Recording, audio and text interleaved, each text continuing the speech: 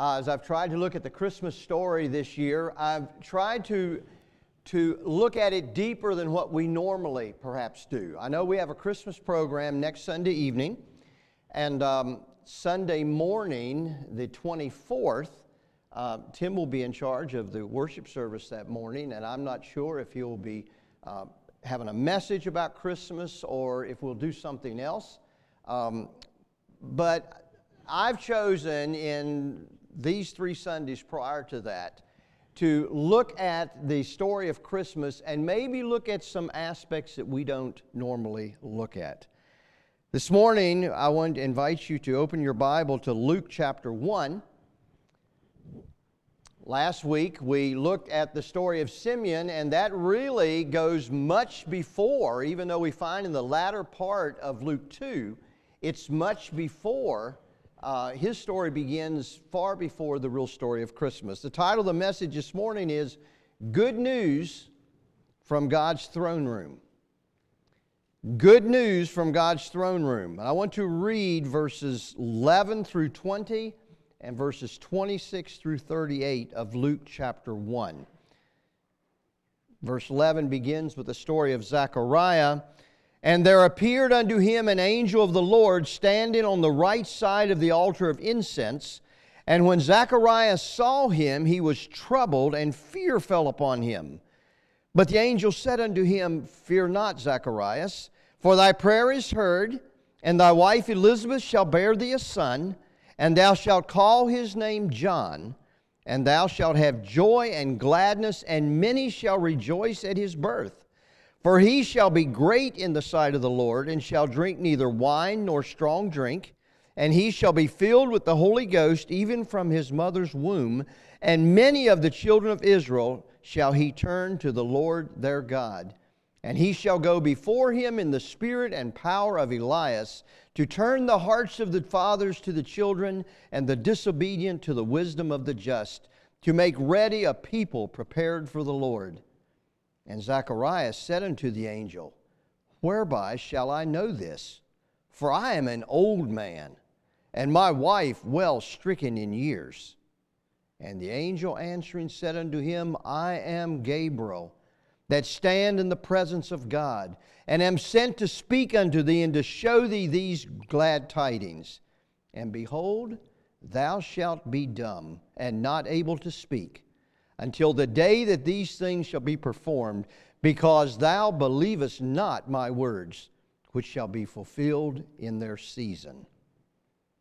And now jumping to verse 26. And in the 6th month the angel Gabriel was sent from God into a city of Galilee named Nazareth, to a virgin espoused to a man whose name was Joseph, of the house of David, and the virgin's name was Mary. And the angel came in unto her and said, Hail, thou that art highly favored, the Lord is with thee. Blessed art thou among women. And when she saw him, she was troubled at his saying, and cast in her mind what manner of salutation this should be. And the angel said unto her, Fear not, Mary, for thou hast found favor with God. And behold, thou shalt conceive in thy womb, and bring forth a son, and shalt call his name Jesus. He shall be great, and shall be called the Son of the Highest. And the Lord God shall give unto him the throne of his father David.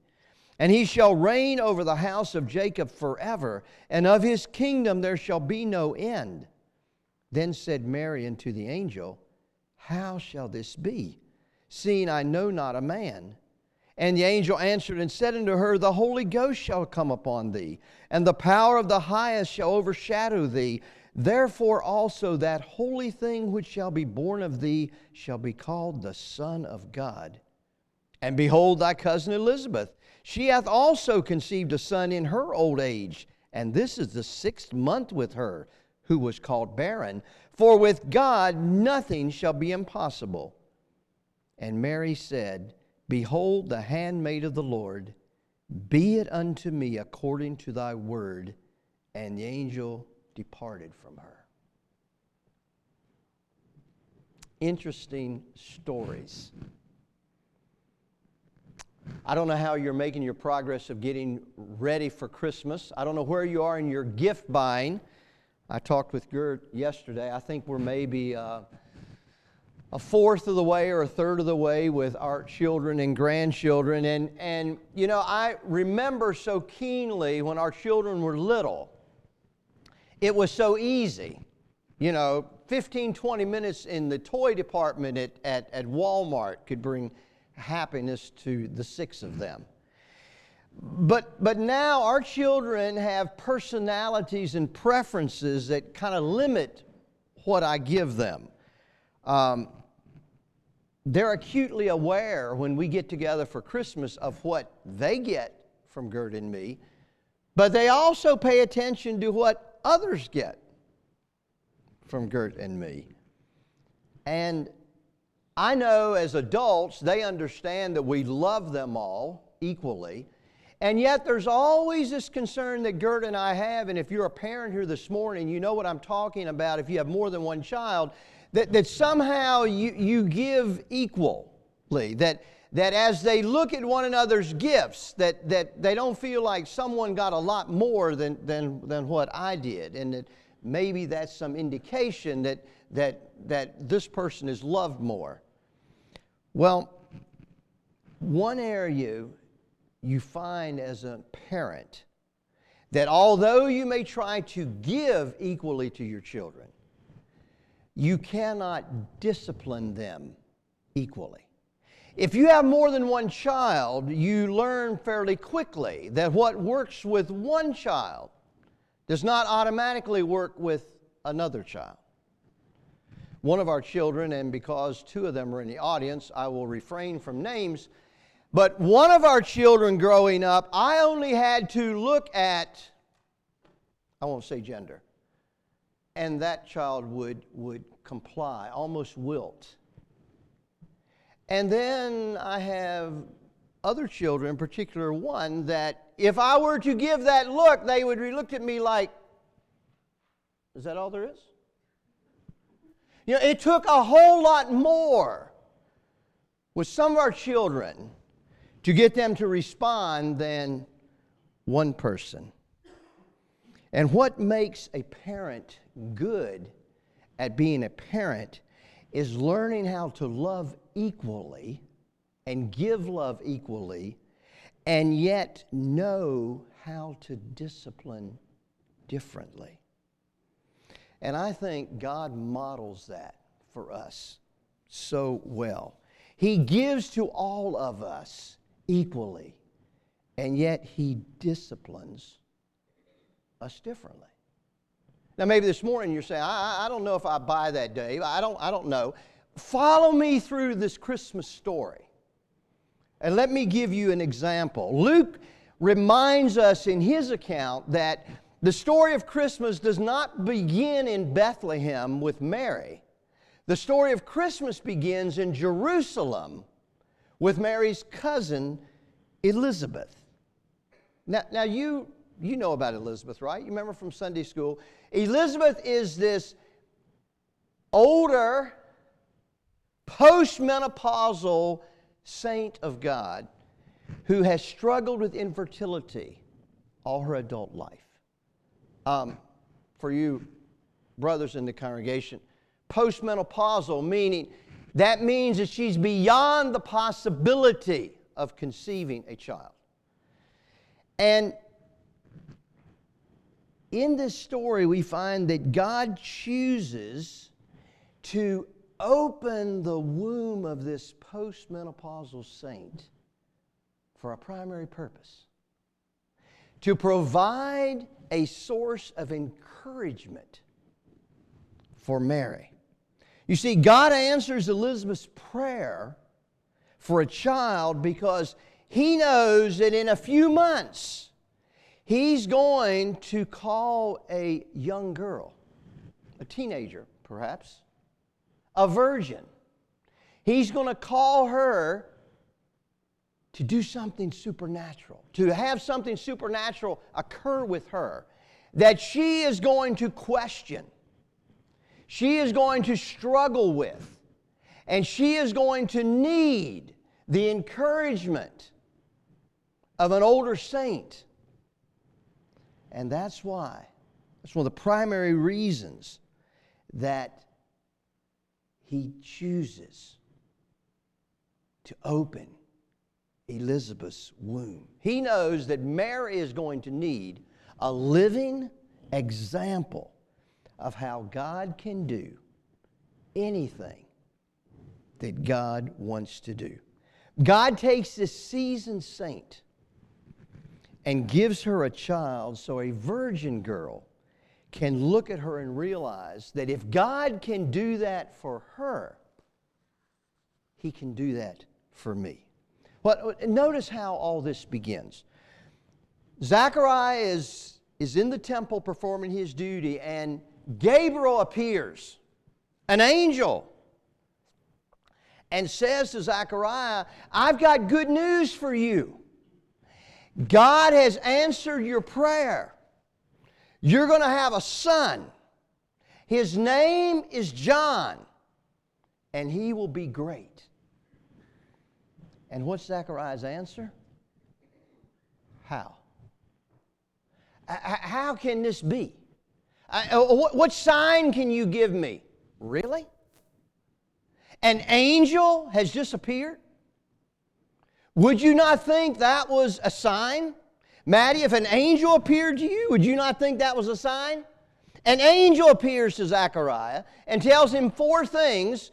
God has answered your prayer. You're going to have a son. His name is John, and he will be great. And Zechariah says, got a sign? How can this be? I mean, I am old. Look at me. I am old. And then, sisters, he kind of throws his wife under the bus. And look at her. She's old too. How can I and she and her, how can we have a child? And Gabriel goes off. We don't have perhaps the whole conversation, but Gabriel in essence says, do you know who you're talking to? I am Gabriel. I stand in the presence of God's throne room.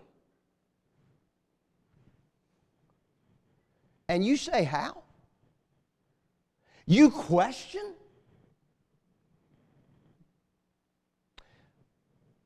Since you question,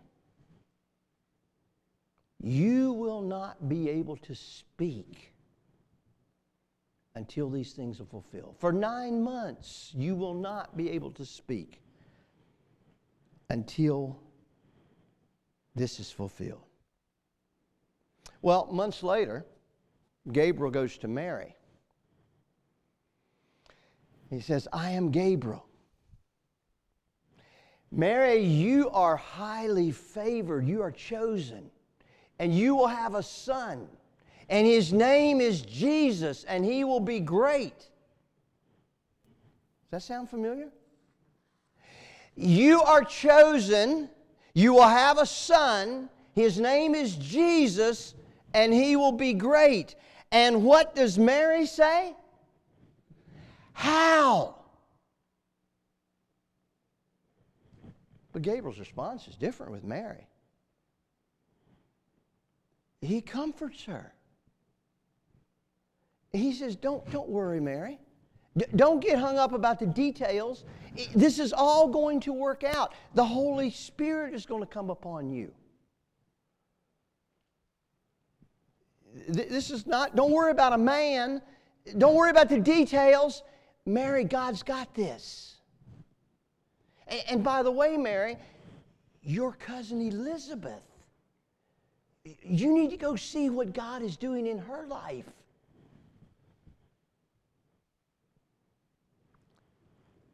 Why did God respond differently to Zechariah's doubt than he did to Mary's doubt? The message was very similar. Their response was almost identical. And yet God responds differently to Zechariah than to Mary. What is it about Zechariah's doubt that is more grievous to God than Mary's?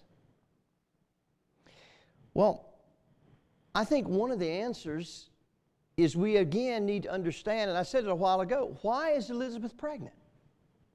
Now, yes, she's going to give birth to the forerunner of Christ, but it's quite apparent that Elizabeth's pregnancy is to provide an environment of encouragement for Mary. God is preparing an environment of encouragement for Mary. And Zechariah's negativity, Zechariah's pessimism, Zechariah's words of this can never happen is directly in conflict with what God is wanting to do. You see, God knows that Mary is going to need encouragement. She's going to need a living example of pregnancy that is miraculous so that she can deal with her doubts and her struggle. And I think that's one of the problems often in the Christian church today. On any given Sunday, even a congregation this size, it's almost inevitable, but someone gathers on a Sunday morning who is struggling with what God is wanting to do in their life right then. And they bring themselves to church. And this should be an encouraging environment. This should be a place where they can be reminded that nothing is impossible with God. And what God is wanting to do in my life, He can do despite the fact that I may feel weak. And too often, they encounter a Zechariah who speaks words of doubt and pessimism and struggle. And they do not have that encouraging environment. May it not be so here. We don't know as we gather together who among us is struggling with what God is doing or calling them to do in their life. And may we be careful that our worship, our gathering, our fellowship is one of encouragement, and speak of the faithfulness of God and give testimony to what God is doing and has done in our past. And so that struggling Mary can say, if God can do it for him, God can do it for me. And Zechariah was a real threat. God knew that Mary was going to the house of Zechariah. And she did not need to hear words of negativity and pessimism. And this will never work. And I'm old and Elizabeth's old. With what God is saying. You know, it concerns me a little bit, or I struggle to understand, why did Gabriel appear to Zechariah anyway? I mean, he appeared to Mary, the mother. Why didn't Gabriel appear to Elizabeth? Why did he appear? Or we can look the other way and say, well, if he appeared to Zechariah, why didn't he appear to Joseph? You men, wouldn't you have rather heard it from God first? You see, we get the idea that Mary told Joseph. That's not what the Scripture says. It says that Mary went to went to visit Elizabeth, and when she came back, she was found to be pregnant.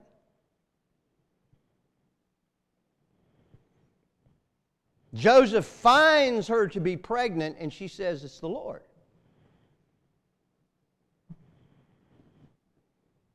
It's only after that, when Joseph is struggling with whether to divorce her or not, that the angel appears to Joseph. So, why does Gabriel appear to Zechariah, but not Joseph, and appear to Mary, but not Elizabeth? I think the answer might be in considering how these pregnancies came about. You see, Mary's pregnancy is one of immaculate conception. Gabriel doesn't appear to Joseph because, quite frankly, Joseph's got nothing to do with this. Right? But Elizabeth's pregnancy is different. Elizabeth's pregnancy is not one of immaculate conception. Elizabeth's pregnancy is one of the old-fashioned way. Did I lose you? God chose to open Elizabeth's womb so that there was the possibility of pregnancy. But Zechariah has to make a move. And God is displeased with Zechariah when Zechariah tries to make excuse. He says, I'm old. Zechariah refuses, in essence, to be part of the answer. Do you realize there are many times when we pray for something, we so quickly just want to put it in God's hands? And many times the answers to our prayer requires that we do something with our hands. Let me give you an example. God told Moses he would part the Red Sea, but what was Moses supposed to do first? Hold your rod out over the sea. God promised Joshua, I will give you the city of Jericho. But what do you have to do first? March around the city of Jericho for 7 days. Jesus told the man that was lame at the pool of Bethesda, I will heal you, but first you what? Get up, roll up your bed mat, and walk.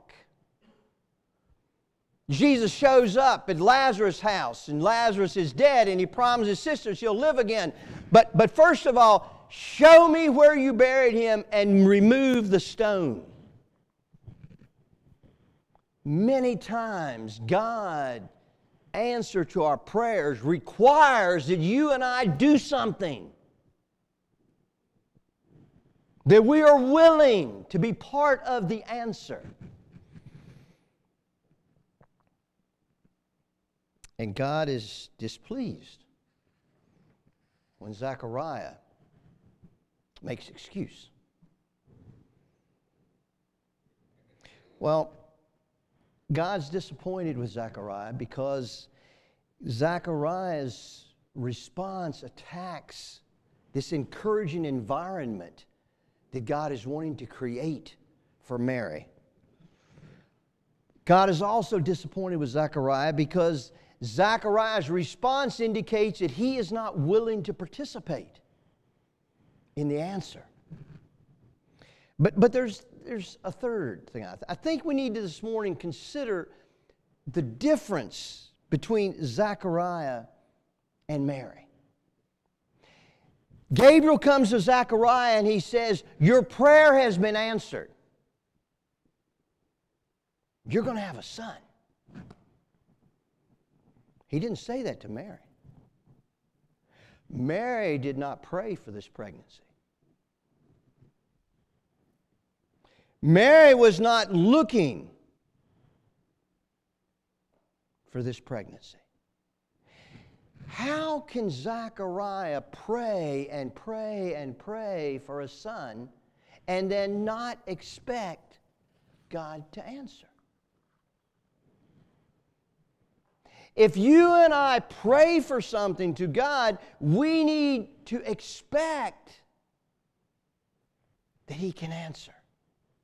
And when God responds through Gabriel to Zechariah, God has heard your prayers and God is answering your prayers, and Zechariah says, ain't no way. God is disappointed with that. God is disappointed with that. type of response? Well, I think, finally, there's at least one other way, a reason that we find God's response to Zechariah's "how can this be?" being different from his response to Mary and "how can this be?" is to consider again Zechariah versus Mary. Zechariah is an old, seasoned saint. Zechariah has lived a life where he has seen God answer prayer. Zechariah has seen God open doors when they were closed. Zechariah has seen God provide for him when there was no way. Mary is a young girl, a teenager. She has not experienced those crises of life. She has not had those firsthand illustrations in her life where God has come through. She has not faced the betrayal of people. She has not faced broken heart of relationships and marriage and the difficulty of being a parent. She's not faced career situations. Zechariah has. And so God expects more from Zechariah. God expects more from us today too. Especially for those of us here this morning who are gray-headed or maybe have little hair. We have seen God do in our lives, have we not? We have witnessed, we have a long list, and it gets longer every year, of what God has done for us. When I look back over my life and see what God has done, and then I add even this last year what He has done for me, I have a long list of reasons to say God is faithful, and God will make a way, and God will provide. You see, Zechariah has had that. And as he watches, the promise that Gabriel gave to Zechariah was not that you're going to have a son tomorrow. It's not that you and Elizabeth are going to adopt a child. This is going to be progressive. And pregnancy is that way. It's not going to be next week, Zechariah. It's not going to be next month. It's not even going to be a half a year. It's going to be more like 9 months. But all along the way, Zechariah, there are going to be signs of what I am doing. And Scripture says that Zechariah, once John was born, then Zechariah gave praise. Some of us have a hard time praising God for the signs that He's giving. We don't have a hard time rejoicing when the final answer is here. But can we rejoice in the signs? Let's say we got a difficult relationship with this person. But on a given day, they speak to us. They acknowledge us. That's a sign. Can we praise God for the sign?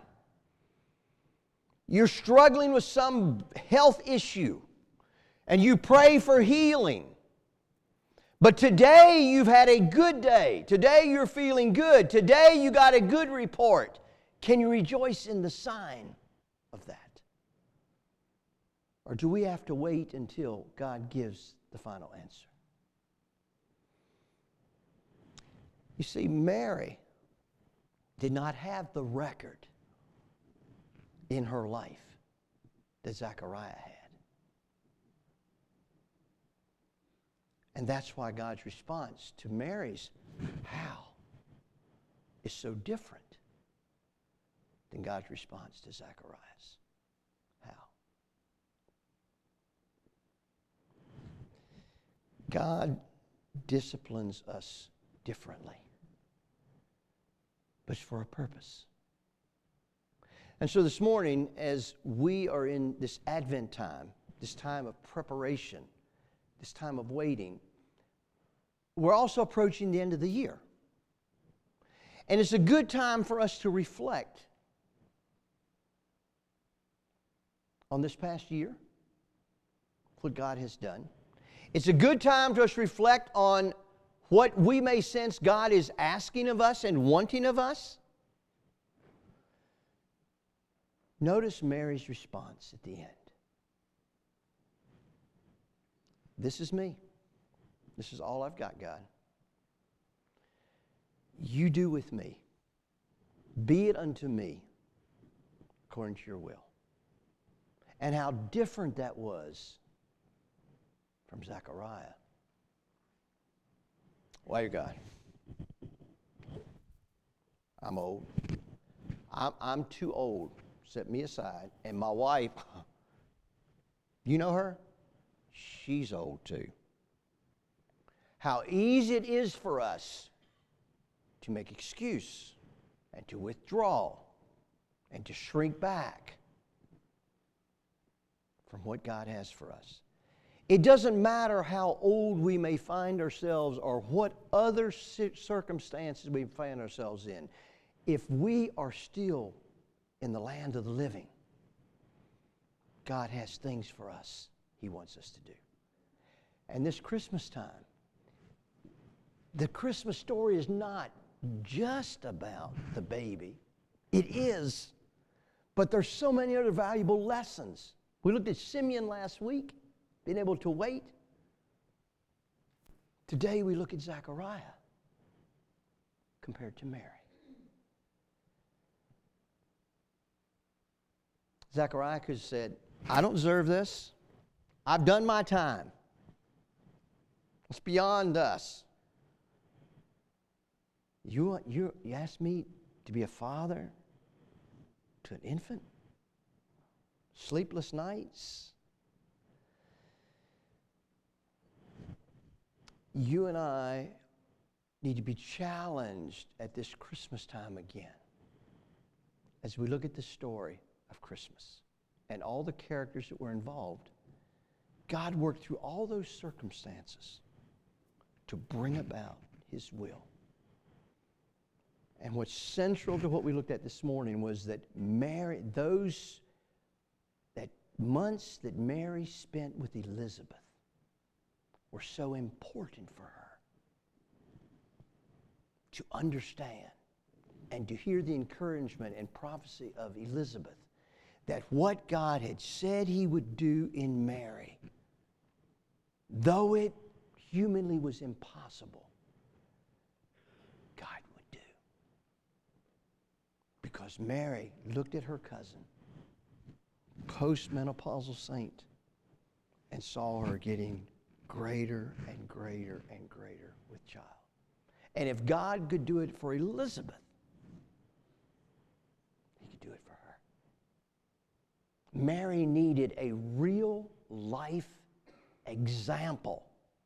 Not just an historical record, but a real life example of a saint who could say to her, look what God is doing with me. And that is proof that God can do whatever God wants to do. So this morning, you may find, depending how old you are and what your face, that you're more like a Mary this morning. Notice Elizabeth did not go to Mary. Mary went to Elizabeth. So when you find yourself facing something that seems overwhelming, and this just can't be, and I'm not big enough for this, and I can't handle this, go to a seasoned saint. Ask God to show you someone you can go to.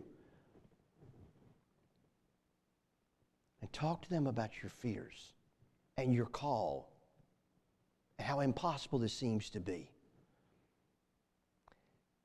And when you and I have opportunity to be an Elizabeth, to encourage someone, may we be able to recount what God has done in our life. how God has met our need, how God has opened a door when it was closed, how God has made a way when there was no way, so that we can be the encouragement for a Mary that she may need. Well, as we approach Christmas, we're just about a little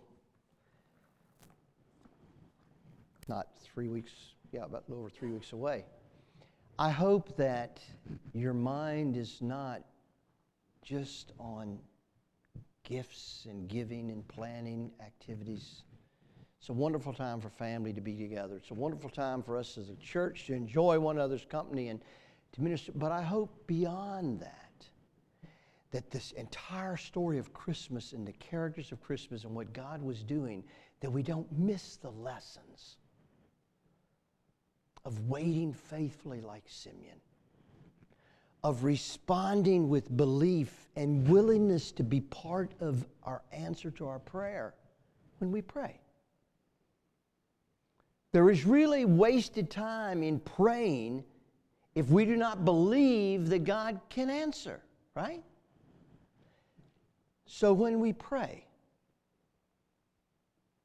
and we are placed in God's hands, let's remember to have our hands ready to be part of the answer. Let's pray.